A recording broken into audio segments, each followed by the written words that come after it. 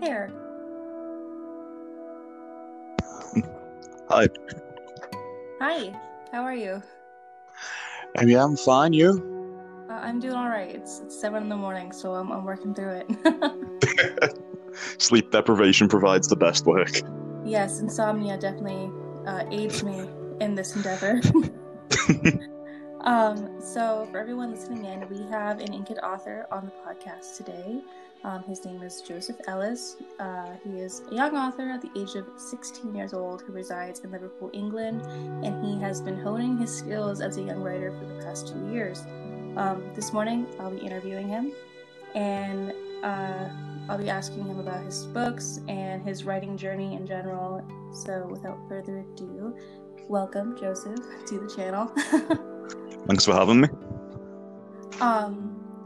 So we'll just hop on in with the very first question. I'm sure you all know, as well as you do for sure, that I have actually reviewed your story, A Night of Nowhere. So can you just tell me a little bit about what inspired you to write that story? And one of the main things that inspired me to write was like the fallout of Game of Thrones. Okay, actually that makes so much sense because when I was reading the beginning of it, it did give me a little bit, not like in a like plagiarism or cliche way, but just a little like taste of Game of Thrones because I've read the series myself, so that makes a lot of sense. Yeah. And I know one of the comments you also brought up was Skyrim in the review. And that, not as much like story plot wise, but definitely like visually, it was something I used to get a lot more description across because there's so much of it that I can actually use. Absolutely. It's like with the fallout of all of that, with like medieval fantasy on the rise still, I thought I wanted to give a go at it. Yeah, absolutely. I think you did a great job with it, by the way. I mean, I Thank remember you. the story pretty well. So when you first started your journey as a writer, what about writing appealed the most to you? Definitely like the creative control aspect of it, because I tend to daydream a fair bit. Yeah. It's like I'm always getting lost in my own thoughts, so writing's a way to make sure other people also get lost in them. I'm not alone in that fact. Absolutely. It's like at a time where I was quite stressed with like exams at the time I started writing, thought I need a creative outlet, something that I can actually say is mine. So then that just led me naturally to writing. That makes sense. I mean, I think we're all a bit guilty of daydreaming a little bit too much. Absolutely.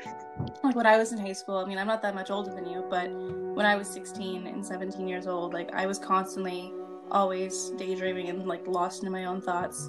Like I would pause the story in my head until I was able to actually refocus it. I think you need to have some quality of daydreaming to be a writer. Oh, absolutely. Absolutely. So do you do research for your stories? And if you do, what is that process like for you? Like the research itself will vary from story to story. Because it's like A Night of Nowhere, I do a lot more of it in advance because I need to know a lot more about medieval aspects. Because like I'm a stickler for medieval realism, especially with weaponry. Right. So I do a lot of research into that. So like shows like Forged in Fire are surprisingly really good sources of information for weapons. I love that show. I'm sorry, I kind of like geeked out a little bit because I actually have a really big obsession with that show. But sorry, continue. I have the same obsession with it sometimes. But then there's, for instance, people like Shad Brooks, who is a published author, and he also has a YouTube channel where a lot more medieval weaponry goes into like medieval realism, so like what would be viable, what wouldn't be, how it actually works within combat scenarios.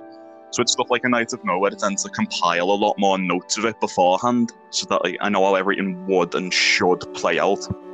Right. And with other stories, some of the research is more when I need it, I will look it up, because there's some things that I just can't predict that I will need. Absolutely. You actually made me think, I don't know if it's the same person because I don't remember the YouTuber, but there was this person that I was reading about for one of my stories regarding combat with horses, and he was kind of like showing like how he thinks they probably trained their war horses to get used to having like spears and swords in their peripherals and just around them in general. I think I know who did that. Yeah, you made me think of that. Yeah, I think that's Scholar Gladiatoria. I think that sounds familiar. I think you're right. So in writing, what was one of the most surprising things you learned while creating your stories about yourself or just about your writing style in general? One of the main things I learned was adjusting my writing process in the beginning, because I used to have the mindset of I need to get this right on the first time, Yeah. and I was trying to balance every single aspect of a scene just in my head, Right. and that started to detract from me writing because I got so little done because I'm trying to focus on so much. So I thought I only have one attempt at this, so I had to learn to let myself redraft and go through and edit a lot more. Yes. Editing is the most tedious and, grueling things, but it is definitely But necessary. necessary. So what do you personally think, either by your own books or others you have read, that makes a really good story? Definitely solid character building from the beginning. Because a book can have the best plot, the best magic system, the best anything, but all of that really falls flat if the characters fall flat. Because they really carry the story and what gets the reader invested. Because people can say, oh yeah, the plot of this book's good, but what makes that better is the actual characters within it. Right, absolutely. That connection with the characters as well is what really can make a good story as well. Definitely, because the characters are the driving focus of the plot in many books, so... Absolutely. This kind of goes with the third question I already asked, but what is your writing process like? Do you have to have a certain mantra you do before you get in the headspace? Does the atmosphere have to be a certain way? Most of what I typically do to get started with writing is just I open the document, I stare at it for about 2 hours, not knowing what to do, until I finally just convince myself this will not write itself. Right. And then once I get the first few words down, it snowballs. So then I get lost in writing. So it's hard for me to switch on and then switch off to it. But when I am, I can write nigh on endlessly. As long as I've got a long enough Spotify playlist, I'm fine. I definitely think it's we've all been there. We've all had that moment where we just stare at the screen all right, anytime now would be great. Absolutely. But I think that when you talk about the moment when your switch kind of just flips on out of nowhere and you're writing without even really knowing what you're writing before it's already written, that's for me, as a writer myself, that's my best work that comes out is when I kind of shut that, I guess the pressure off of writing something and then just let everything kind of flow naturally and then go back and look at it and see what I wrote. Yeah, and definitely then when you check it and the word counts 2,000 and you thought you'd only got 500 words down. You're just crap, did I actually just do that? Did I fall asleep halfway through this? I know, right? It's definitely a great feeling too, though. Honestly, sometimes I wish that I could just automatically flip that switch and be yeah, I don't care anymore, let's just do this. But it doesn't work that way. So, taking a peek at your Inkitt profile, I noticed that you have a total of 4 stories. So, out of those 4, which one would you say is your favorite? And do you have a favorite character? If you do, why is your favorite? Oh, don't ask me to choose my favorite character. It's like choosing a favorite child. No matter how much you try to say that they don't have one, we all do. So I always looked at it as we always have a least favorite. But when it comes to favorite stories, right now I would have to give it to A Night of Nowhere. Because it has a little bit of everything in it, because it's a multi-POV story that focuses on more protagonists than most would have. Right. So you get to have a lot of walks of life sort of come in through that story, and how they all interact is something that I really like writing about, especially in a more political landscape, which is what it becomes roughly halfway through. Absolutely, yeah. But when it comes to a favourite character, this is probably the most cliched answer I will give, but whatever one I'm writing now. Because it's hard to actually pick a favourite. I'll always end up saying whatever character I've just finished writing, they're my favourite. Absolutely. I mean, honestly, sometimes it's hard too, because there are some characters that you favor simply because they've gone through a lot of crap, and you know, you just genuinely feel bad that you did that to them. And there's others that you favor because they relate to you, you know, in some way or the other. You poured more of yourself into that character, you know, and then we hate them for character development.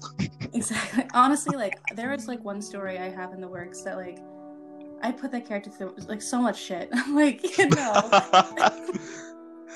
Oh, like, can't help but feeling bad. Like, it's gonna make you a good person, I promise. You just gotta hang in there. Just gently stroking the back of your character's head, like, it's gonna be alright, I promise. Right. This has a reason. Shush, it's okay. Go to bed. Maybe tomorrow's better. Probably just the hand of an evil god.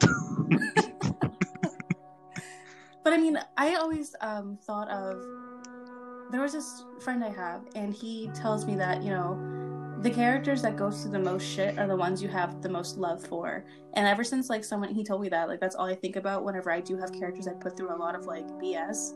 I'm just like, oh, well, I'm doing this out of love, so, I mean... That's what I think, but that led to a moment where one of my friends, Kieran, who will probably be listening to this when it's out, he turned around to me and just said, "Can your characters ever be happy?" To which my immediate response is, no, they can't. They need to grow. Happiness will not grow them. I honestly, like, every single time because, like, I had this one story. I have 3 stories going right now, but I had one that I was like, oh, it's going to be a nice story. You know, I'm going to do a romance thing, and I don't really do that really often, but it's going to be a good story. It's not a good story. It's actually really... And my friend, he's like, I thought this was supposed to be happy. I'm like, yeah, well, you know, I just can't leave things nice, I guess. Like, I just... There has to be something wrong. There has to be some level of sadness for this to work. Like, I need these people to cry when they read this. Like, that's... And it sounds so bad when you say it like that, but when I'm like, you know, my goal is to make my readers cry, like, I don't mean I want you guys to, like, be in pain, but I want you to connect in a way that you do shed those tears. Because I've had novels that have made me bawl my eyes out as if I was the person experiencing that tragedy myself, you know? Yeah, because I think, like, the main point of books is if a reader gets that emotional over it, be it joy, sadness, whatever, that means you've got them invested. Like, I'm fine if a reader would eventually throw one of my books across the room, as long as they're compelled to pick it back up again afterwards and continue it. Absolutely. That means I've successfully done my job. I remember I was like 15 at the time, I believe, and I was reading this book, and I was so upset, and my mom had come into my room at that moment, and she was like, "What is wrong with you?" And I was trying to explain what was wrong, but I was crying and it wasn't working out. And she was like, "Okay, I'm gonna go now." And she just left me. Leave book sadness to itself. It sorts itself out eventually. It's like post-series depression. Like when you first finish a trilogy and you're just sitting there, it's like, what do I do with my life? It's kind of pointless now. No. So this emptiness, like, what now? Moving on, because we got a little sidetracked there. Is there anything you find particularly challenging in your writing? Like, what's your biggest challenge, do you think? I've got 2 at the minute that I'm really trying to focus on. I mean, the fact that I overwrite a lot. Overwrite? I mean, better to overwrite than underwrite, though. Yeah, that's what I've always think. It's much easier to edit something down than have to think of something on the spot to just say, oh yeah, I need to bridge this to this. It's much easier to just get rid of surplus. Yeah. And then my other main issue is characterization, because sometimes it feels like when I focus too much on like specific plot details, I start to lose character. So it's trying to find some more of that balance between them. Right. So that the characters actually drive the plot rather than just being people it happens to, if that makes any sense. No, that makes perfect sense. I think that a lot of people, I think, like, it, myself included, like, I've definitely struggled with that myself, because, you know, I have 2 novels that are both fantasy based, and it's hard because when you're writing fantasy, especially, you're building a world for your reader as well, different from the one that we live in, and you're wanting to try to fill in all that information of the world, but also keeping the characters in mind. And it's really easy to kind of, like, let that detail about the surrounding world setting kind of take over. Because the exposition then becomes somewhat self-indulgent. Exactly. It's definitely something I'm going to struggle with an upcoming project. Are you writing a new story? I've got one that I'm working on now called Shadowsight. But then I've got one for the future that it doesn't actually have a title name yet, but I've been working on a magic system recently because I'm a lover of magic systems. And I've been working on the world building for it. But because of how extensive the pair of them are, trying to weave them into the story, though, if feeling exposition dumpy is going to be a real challenge. Yeah. Well, I hope you have luck in it, because that sounds very intense. Do you remember the first story you ever wrote? If it's not an Inkitt, or if it is on Inkitt? The first story I ever wrote, I can't really remember. But there is one that really sticks out to me from school because it was for English work. Mm-hmm. And it was an odd story that for some reason, and I don't know where spawned from, but that's a completely different story. And it's like 4 kingdoms at war or something, which I thought we were getting like a couple of weeks to do this, to which the teacher then turns around and says, "Oh no, you've only got this lesson." To which in my head I'm like, what happened to this development? It's like I have the issue where I can't write short fiction. I will plan a short story and churn out of like a trilogy. That's so funny that you say that. I actually remember when I was in my senior year of high school, we had to do this like pamphlet, like brochure thing, but we had to incorporate medieval aspects, like because we were learning about Old English, and we had to make this pamphlet, and like we had to like do the setting and the plot and like the character, and like just it was weird, but I was really proud of it. I put a lot of work into it, and I asked my teacher, I'm like, when you're done with it, can I get it back? And she was like, yeah. I never got it back. Never saw that again. I was so upset. It's the most upsetting thing about anything good you do for school, because they just take that, they keep it in their little box, never to be seen again. I know. She was like, I remember I went to go visit like a year after I graduated, and I was like, hey, remember that time that you took my brochure? And she like whips it out of her desk. She's like, yeah, I still have it. She's like, I use it as a reference now. And I was like, oh, thanks, because that's not what I wanted to do or anything. At least let me take a photo, come on. No, I know. So out of all the protagonists you've written about so far, which one do you feel you relate to the most? Probably one of the protagonists from A Night of Nowhere, Rigel. Mm-hmm. Because in the beginning and throughout, he's very impulsive. And he has a strong sense of what's right and wrong. Like, there's a little grey area in the beginning, which is how I was when I was a little bit younger. Yeah, absolutely. Still have a strong sense of right and wrong, but I'm starting to see more, like, moral grey. Right. Definitely. So especially with that impulsion, it's something that I was able to draw from personal experience when writing. Yeah, it's definitely... I think your characters definitely have more depth when you put yourself into it. And honestly, Rigel, when I read the first chapter, he was probably my favorite. But yeah, I think that's great. I mean, unfortunately, like there is those gray areas, and it takes a while to actually see them. But I love that you put that in the story for future chapters, and how he kind of slowly develops that with the character development that I'm so famous for talking about.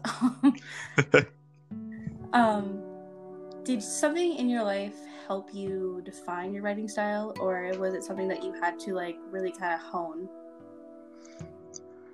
It was something I did have to work at, but when it came to like overall love of writing, there was one English teacher I had for 4 years. No, it was 3 and a bit years.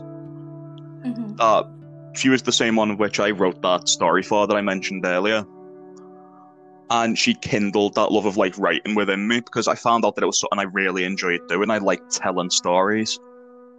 And then through that, it helped me work on craft, because when there's a teacher there, it's different from writing on your own, because then you've got that one-to-one feedback of this is good, this needs work, which is possibly why I'm like more akin to taking criticism now. Absolutely. Because criticism, like it or not, is always constructive, even if it's someone's subjective criticism, because it opens angles you might not have even thought of. Absolutely. I definitely am a very big advocate for people being open to criticism, so I'm glad you pointed that out. Yeah. It's why I appreciated that segment you did on the podcast a few weeks ago, because it's true. Like it or not, you need to grow a thick skin in the industry so that you can actually take criticism on board and improve from it. Because no one gives you criticism to see you fail. They give you it so that you do better next time. Absolutely. Are you talking about the Let's Be Honest segment? I think so. I can't really remember like that from episode titles. I can't remember what I did yesterday. So. But we can all remember what we put our characters through on a daily basis. Absolutely. Yeah, you know, like I can just name it out of the hat. Like, this person went through some really big shit. Like, do you ever just like, okay, like getting sidetracked again, do you ever just like write out this really horrible thing that happens to your character, but you're like malicious, you're like, yes, like no, I always feel horrible. It's me. Okay, I feel much worse for my actual characters because I'm just like, oh, I'm so sorry, I've got to put you through this. Like, there's been times I've had to take a break from writing a scene just to deal with it myself. Like, I have to process their trauma. Because like I have this story that's almost done, and the ending of it is like really like it sucks for the main character, it really does. But when I thought of it, and I was like, oh my god, this is gonna be the end. Like, I was so happy about it. I was like, it's gonna be awful. My friend, she was like, why do you want it to be awful? I'm like, because I want my readers to know. Like, I want them to hate it, but not hate it because it was a bad ending, but hate it because it was badly. Hold on, let me gather my thoughts a little bit. Not hate it because it's badly written, but hate it because it's not the ending that they wanted. Yes, like you get the subversion of expectations a little bit with a more bittersweet ending in most cases. Absolutely, and like that, when I thought of it, I was just like, this is so diabolically evil. I have like one scene that's kind of like that for A Night to Nowhere, because that starts as like 10 chapters. It's now like projected to be 4 books. That happened with writing. But like, there's one specific event that I've had planned from the beginning that I just can't wait to get to, and I've just been teasing people with it, just like, you're gonna hate me. Do you ever just like pre-write out a chapter and then just like save it for the moment that it's needed? Yeah, that chapter I was on about then, that's at the end of book 2, and I've had that written out since last year. Believe me, I am prepared. You're just like ready to copy and paste that right into that document. And then I'd redraft it, because like the first draft is the bones of the work, and then the redrafting is like the meat of it. Right. So what to you is the most important thing about writing a story? I think that's something I hit on earlier over characters and how they actually drive the plot. Yeah, I think I might have repeated a question on accident. But then another thing that I do find really important is, let's argue it is a fantasy. How do you make that world feel different to like the real world? Be it through like magic, how they speak, like how certain people, like in some stories, like you get aspects of racism, but it's obviously done through the guise of, for instance, like elves, dwarves, etc., like basic Tolkien characters. Yeah. And you get like those aspects playing out through there, which are always really nice to see, because it actually handles like some sensitive topics in a fantasy setting that can also serve to enrich the world with it. Because like it or not, that is a thing that happens in the world, with like racism, prejudice, like be it for reasons or for no reasons. Right. Then getting those characters, it fleshes them out a lot more. It might make you hate them, but it makes them more honest. Because fantasy is just a representation of the real world through just a glass of mysticism. Exactly. It's actually a very good point. I had a thought and then it just kind of escaped me. So I guess we'll just jump right into the last question, which is, what advice would you give to new authors or authors who are just struggling in general? Definitely seek out as much criticism as you can from anywhere. Like, not even from just people who write or read the genres that you like. For instance, I could go to someone who writes crime, for instance, and their feedback due to their genre sensibilities would be it'd be a different way of looking at my own story. And I'd be able to say, oh yeah, like, while obviously it's not the same genre, I can draw this and this and put it in here and enrich it a bit further. Like, it's the same with most, like, I could say to a romance writer, like, what do you think of this particular scene? Because obviously they handle intimacy a bit better than most other genres. Right. And then it's just drawing different aspects from everywhere, making sure you draw as much knowledge as possible to be able to make your story as best as it can be. Absolutely. And I think that it's really important for not just us as writers, but readers as well, to not limit ourselves to just one genre. I'm guilty of that. I mean, like, I definitely have my genres where I definitely prefer them over anything else. And, like, one question I get a lot with my podcast is people, like, assuming that because their genre might not be something I'd like, that I won't review it. And that's absolutely incorrect. Like, I definitely tried to give, you know, I mean, I'm sure you know, as much as everyone else, I really don't care for alpha stories. I've seen them a lot. I definitely still don't shy away from them, though. And, you know, there have been at least one story that has pleasantly surprised me. So I definitely think, to add on to what you said, you know, just whether you're reading or writing or reviewing, you know, don't limit yourself to just the genres that you like, because you're going to have, especially if it's a genre you really like and you're reviewing a book like that, you're already going to have kind of a set-in opinion about it. Yeah. You know what I mean? You have an expectation already. So yeah, that's all I really had to say about that. It does start to generate a bit more of a bias, because especially if you vary your reading material a lot more, you do tend to, as I said earlier, because I feel like I'm repeating myself, just drawing more inspiration from how certain things are structured and like character development in certain other stories. Absolutely.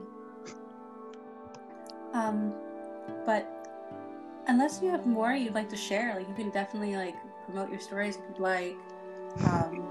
But that was all my questions for you. So I'm unsure if there is really much else to share, unless you have something like you want to ask on the spot now. No, I'm kind of drawing a blank. Need my coffee. Coffee is essential. Yes, it really is. But it was great having you on here. I really enjoyed having you on the podcast today. I think you were very informative and just a really great guest overall. Thanks for having me. Absolutely. Have a great day. You too.